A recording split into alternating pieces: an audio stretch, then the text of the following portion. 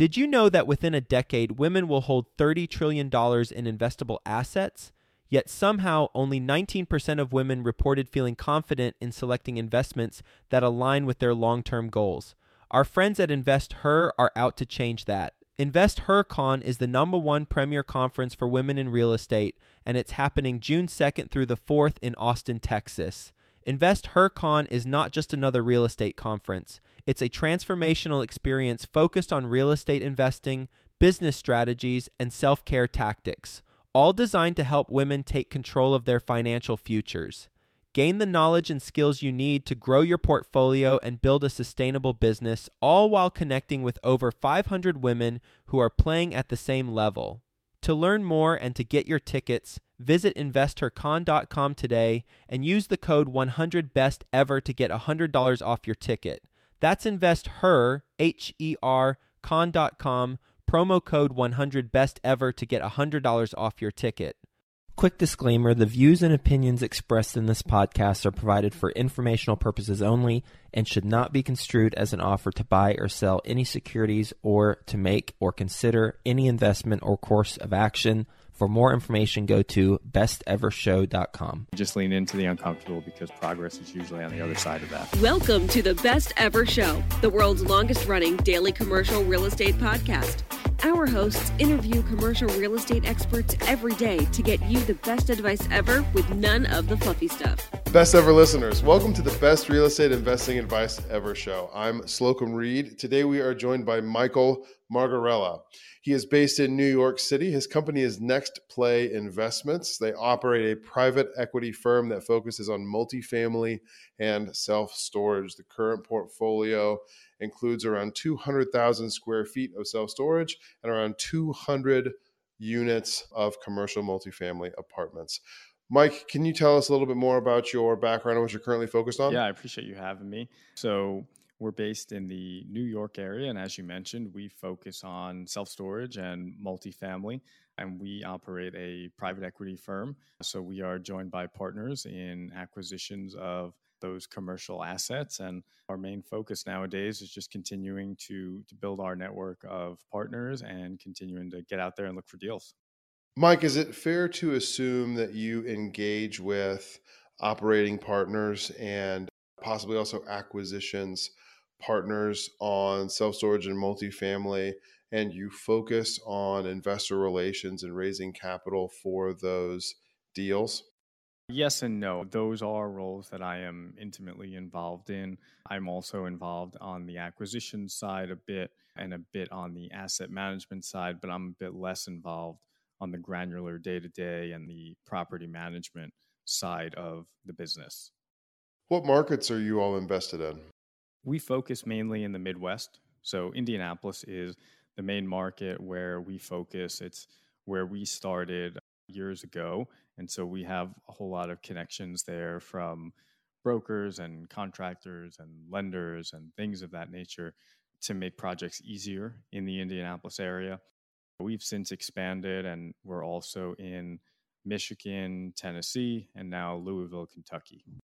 Mike, you said before the interview that you're a listener of the podcast. You may already know that I'm based in Cincinnati and I'm an owner operator. So my whole portfolio is here in Cincy. Why did you choose Indianapolis? We first started in the single family and small multifamily space. So I think like a lot of others, I got started just looking on Bigger Pockets about the best markets to invest in, the markets with the strongest cash flow. And of course, markets like Cincinnati and Dayton came up, as did Indianapolis and dozens of other markets. And so we did some of our own diligence on these markets, just looking into some data, probably a lot of the same data that's subsumed in a lot of the top 10 lists, from population growth to job growth to the industries that are on the ground and what the rent to price ratios look like in these various markets. And I think we did probably more analysis than was necessary. And we came to a point where we just had to pick a market. So that's when we finally picked Indianapolis. We dove in, and that was a big turning point for us because all the efforts that we were spending thinking about and analyzing which market we wanted to go into was now focused exclusively on Indianapolis. So that really helped us scale quite a bit in the beginning. Have you always focused on the Midwest? Yes, Indianapolis was the first market that we focused on. We grew into that market. So some of the ancillary markets that we're in now sort of grew out of that, whether through contacts in Indianapolis sending us deals, for example, in Louisville or whatnot. Our main markets have always been in the Midwest. Mike, I'd like to couch my next question within a summary of what's happening across the country right now with regards to apartment investing, particularly with acquisitions or with the transaction process. We're recording in the middle of the fourth quarter of 2023. So we have a very sophisticated listener base, as you already know, Mike. Most people are familiar with what's going on with interest rates and property values. The increase in cap rates, if it is happening, is lagging well behind the increase in interest rates that we've experienced over the last year and a half. And a lot of apartment investors and other real estate investors are finding that a lot of other parts of the country simply do not make sense because their cap rates are so much lower than the interest rates at which they can borrow that acquisitions simply are not happening. That's being said, with me being a Midwesterner and investing in the Midwest, and with you investing in the Midwest, I still know some apartment investors whose acquisitions have not even slowed down, much less paused during the market of the moment. I'm under contract to buy something right now for the first time in a while. I say all of this to ask, are you currently acquiring in Q4 of 2023, or are you waiting for improved market conditions? Yeah, we never took a pause per se. I'd say activity certainly slowed down, especially in early 2023. There was just so little supply out there available for us to even look at, and not to mention all the economic factors that you touched upon. So we're currently under contract as it stands now on an asset that we hope to close in the next month, but that will just be our third acquisition of 2023. So it has been a bit of a slow year as far as acquisitions go, and it's been challenging on a lot of fronts. I think you mentioned interest rates, and that's just one of the challenges that we're having with lenders right now. The other is lenders not wanting certain types of assets on their books, whether it's a C-class asset, a B-class asset, an asset located in a specific part of town, or an asset that maybe isn't 85, 90% occupied. There's just a lot of challenges that we're finding now that we weren't finding in the past couple of years with lenders. And then, of course, there's the insurance markets. And I think it's been a bit more pronounced on the coasts. But even in the Midwest, we're not immune to those rising costs of insurance. And especially if you get into a 1960s, 1970s vintage multifamily product, our insurance costs are significantly more than what they were in 2021 and 2022. So that's another challenging part of acquisitions nowadays. Still, you're buying something this quarter and you've had acquisitions in 2023. Let's focus on the investor relations perspective on real estate investing right now, Mike. First, let me ask, are you fully funded for the closing coming up later this month or next month? Yes. Okay. So that's 3 fully funded deals in 2023. 2 of them closed, 1 of them under contract to be closed and fully funded. That's 3 sets of conversations that you have had with investors. Looking back on those 3 sets of conversations, Mike, that you've had with your investors, how have you seen their expectations shift, and how have you seen the projected returns that you're offering shift from the offerings that you've had in 2022 and before that? I'd say investors nowadays are definitely more cautious than what they were years ago. And I think that's something that we probably all share in our day-to-day. So when we're speaking with investors, we're finding this year at least that they want to take a deeper look at the numbers and the deal itself. And obviously trusting us is step one, but that hasn't been enough in 2023. There's certainly some extra effort that our investors have put in this year. And then as far as returns, I think investors are starting to realize a bit of the new normal. And as you mentioned earlier, what cap rates look like now compared to interest rates, and what returns look like, and what some of their alternative options are, whether that's treasuries or a high yield savings account. And those are things that, of course, we try our best to explain to them, but it's just one of those things where it's hard to find the same deals that investors were finding in 2021 and 2022. So if our investors want to be active, the returns now are more or less the new normal. Two questions here, or a two-part question. What are those returns that you're projecting now by comparison to the last few years? And how is it that these deals are matching the more conservative hopes and expectations of your investors? I'd say nowadays we're generally targeting a mid-teens IRR return. That's generally the baseline of what we're shooting for. Obviously, hold period somewhere in that 3 to 7 year mark, depending on the deal. And then as far as returns, I think something that we've really focused on in 2023 is being really careful with our underwriting and being really careful with what our projections look like. And something we've really tried to hone in on is take that as is income, that as is NOI, and try not to add a whole lot to it and try to make the deal work as is. And then any pro forma income that we could gain from that, that's just gravy for us. So I think everybody's a little different with how they use pro formas like that, but that's an approach that we're really trying to focus on. And that's something that we try to convey to our investors to give them a bit of added comfort that the deal itself will pencil. I want to make sure I'm hearing you correctly. Are you projecting a mid-teens IRR based on actuals without value add? Correct. And that depends on the asset. So of course, there's rent growth, which we're going to add in year over year. I'm more so talking about, let's take a self-storage facility, for example. Our very first self-storage project was premised upon building additional self-storage, somewhere around 6,000 to 8,000 additional square feet of self-storage. So part of our pro forma included the increase in NOI that we would have yielded from that build out. And we were met with a lot of resistance from the local township in building. So it took us a bit longer to build those buildings. It took us a bit longer to lease up those buildings. And it cost us a bit more to construct the buildings. So we were fairly fortunate in that we were able to get those buildings constructed. And we were able to get them leased up. And so we were eventually able to hit pro forma.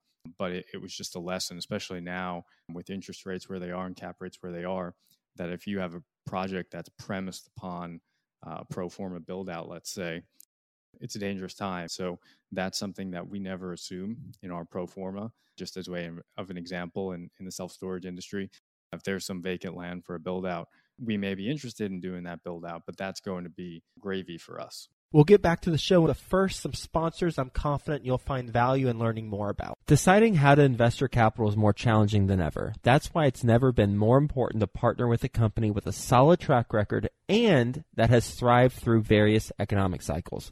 Companies like BAM Capital. BAM Capital is a trusted multifamily syndicator that has delivered a historical average of over 35% IRR with an average hold period of 3.5 years. BAM Capital has never missed a preferred payment, never lost an LP's investment, and never called capital past the subscription amount. BAM Capital is currently raising capital for a fund designed for accredited investors, targeting a 15 to 20% IRR and a 2 to 2.5x equity multiple to its investors over a 3 to 5 year hold period. If you're an accredited investor and you want to learn more about multifamily investment opportunities with BAM Capital, visit capital.thebamcompanies.com. Again, that's capital.thebamcompanies.com. Are you a real estate investor struggling to streamline your property management? Are you tired of juggling multiple systems to effectively manage your portfolio? Meet Rentec Direct, your ultimate solution for automating management tasks, reducing errors, and most importantly, saving you time. Rentec Direct offers an all-in-one platform for accounting, marketing, tenant screening, rent collection, and much more. And the best part?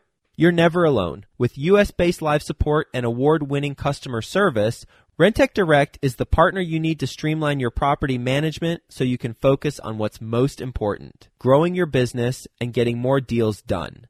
If you're an investor looking to grow your portfolio, join the more than 15,000 investors and landlords who manage real estate assets totaling more than $200 billion using Rentec Direct. Just go to rentecdirect.com/best ever and sign up for a free trial. Plans start at just $45 a month, and you'll receive 20% off your first year just for being a best ever listener. That's rentecdirect.com/best ever for 20% off. Mike, I'm experiencing a bit of a mental disconnect here. And maybe it's just that deals in Indianapolis are that much better than deals in Cincinnati the last few years. But when most business plans that are driven by internal rate of return as their return metric, when they're looking at a 3 to 7, call it a 5-year hold period, and they want a mid-teens or recently higher IRR, there's almost always a value add component. There is something that new operations, a new influx of capital into the property can do to significantly increase NOI, not just revenue. It sounds like you guys acquire for a mid-teens IRR without expecting that kind of value add component. Am I hearing you correctly, or do you have a more traditional value add business plan? I'd say the first thing we're focusing on is buying right and trying to buy at a discount as best we can. And admittedly, that's something we could get better with and getting direct to seller more frequently. So I think if we're buying it at a discount right off the bat, that does help quite a bit in executing the business plan. But more specific to your question, we are generally projecting an increase in NOI, and we always are looking for value add properties to increase the value of the property that we're purchasing.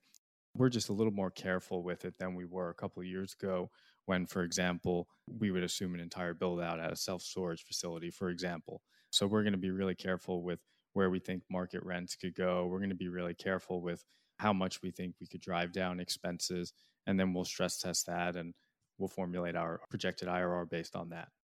Between multifamily and self-storage right now, which opportunities have been more appealing in 2023? I'd say in 2021 and 2022, there definitely seemed to be more self-storage opportunities. I think there was a lot more demand in the multifamily space and it felt a bit more saturated. I'd say in 2023, we've seen, at least personally, a decline in available self-storage opportunities. I wouldn't even say necessarily that the returns on those types of projects have decreased. It's just a matter of the volume of them. We're just not seeing as many sellers nowadays in the self-storage space. Whereas I'd say in the second half of 2023, I've noticed, and this is a bit subjective here, but I've noticed more multifamily opportunities come into market and more, let's call them reasonable sellers in the multifamily space. What do you think accounts for that difference? That's a good question. I'd say just generally speaking, the multifamily market might have been a bit congested leading up to the pandemic and especially in 2021 and 2022. I think self-storage just at a high level is a bit of a newer asset class. I think it's gotten a lot more attention in the past few years. And I think that kind of came to a head in the past couple of years. And now maybe the market's catching up a little bit, but I don't know if I have an exact answer for that. Last question here before we transition the episode a bit, Mike. You mentioned that you focus on buying with as much of a discount as possible, oftentimes by going direct to seller. Are your 2023 acquisitions all direct to seller deals? And what advice do you have for our best ever listeners in getting direct to seller right now? Yeah, 2 of our deals were. As far as advice for building out a direct to seller funnel, as I mentioned, admittedly, that's an area where we think we could improve. But I would just say it's like anything else. Treat it like a business, whether that's bringing on virtual assistants or other team members to help you source the data, aggregate the data, and do the outreach. Obviously, formulating a plan within a CRM to do that. And so I would say treating it like a business is an important decision to make.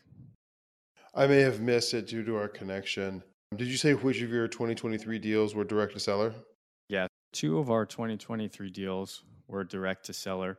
I'd say there may have been a bit of luck to that. And as I mentioned earlier, getting direct to seller is a part of the business that we'd like to improve upon because I think there's a lot of value to be had in getting direct to seller. But it is something that we want to focus on in 2024 and beyond. What is your typical deal size right now? On the self-storage side, we're generally looking for facilities that are 30,000 net rentable square feet plus. And on the multifamily side, we're generally looking for somewhere between 30 and 60 units. Transitioning the episode to give a little more direct advice to our listeners, Mike, you already referenced getting direct to seller as an opportunity to find discounted deals. By being able to buy at a discount definitely helps with your IRR if you're not relying on a value add business plan. What other advice do you have for our listeners with regards to finding and executing on deals in this space right now? Direct to seller is just one method, of course.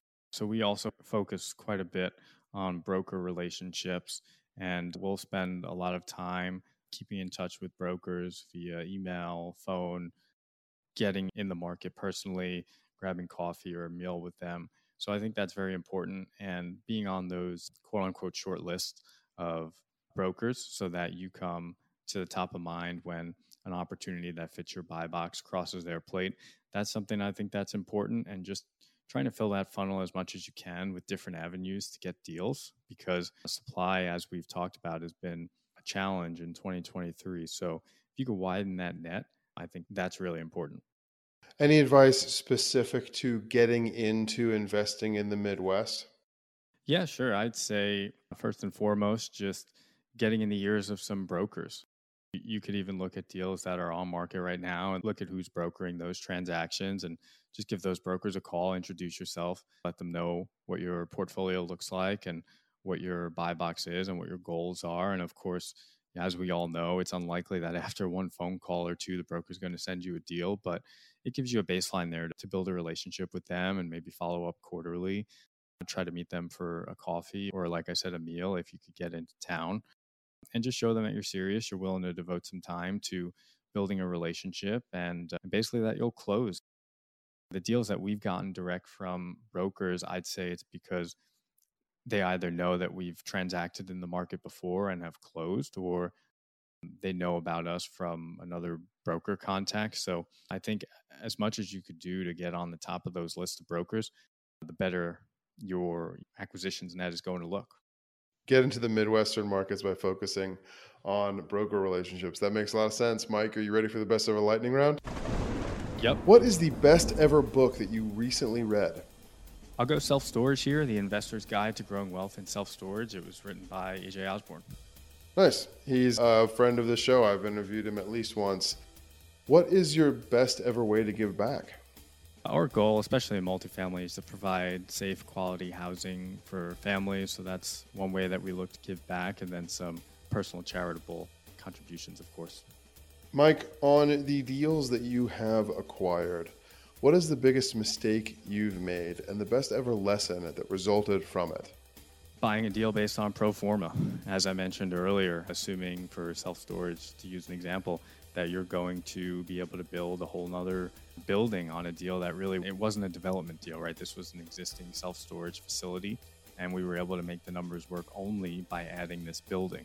So even assuming the rent increases and NOI growth that we'd get from the existing buildings, we weren't able to get to a deal that penciled without that additional structure. So fortunately, we were able to get that to the finish line. But like I said, it was met with a lot of challenges, delays, increased costs. So that is definitely something we've learned, and we've adjusted accordingly moving forward. And what is your best ever advice? I'd say lean into the uncomfortable.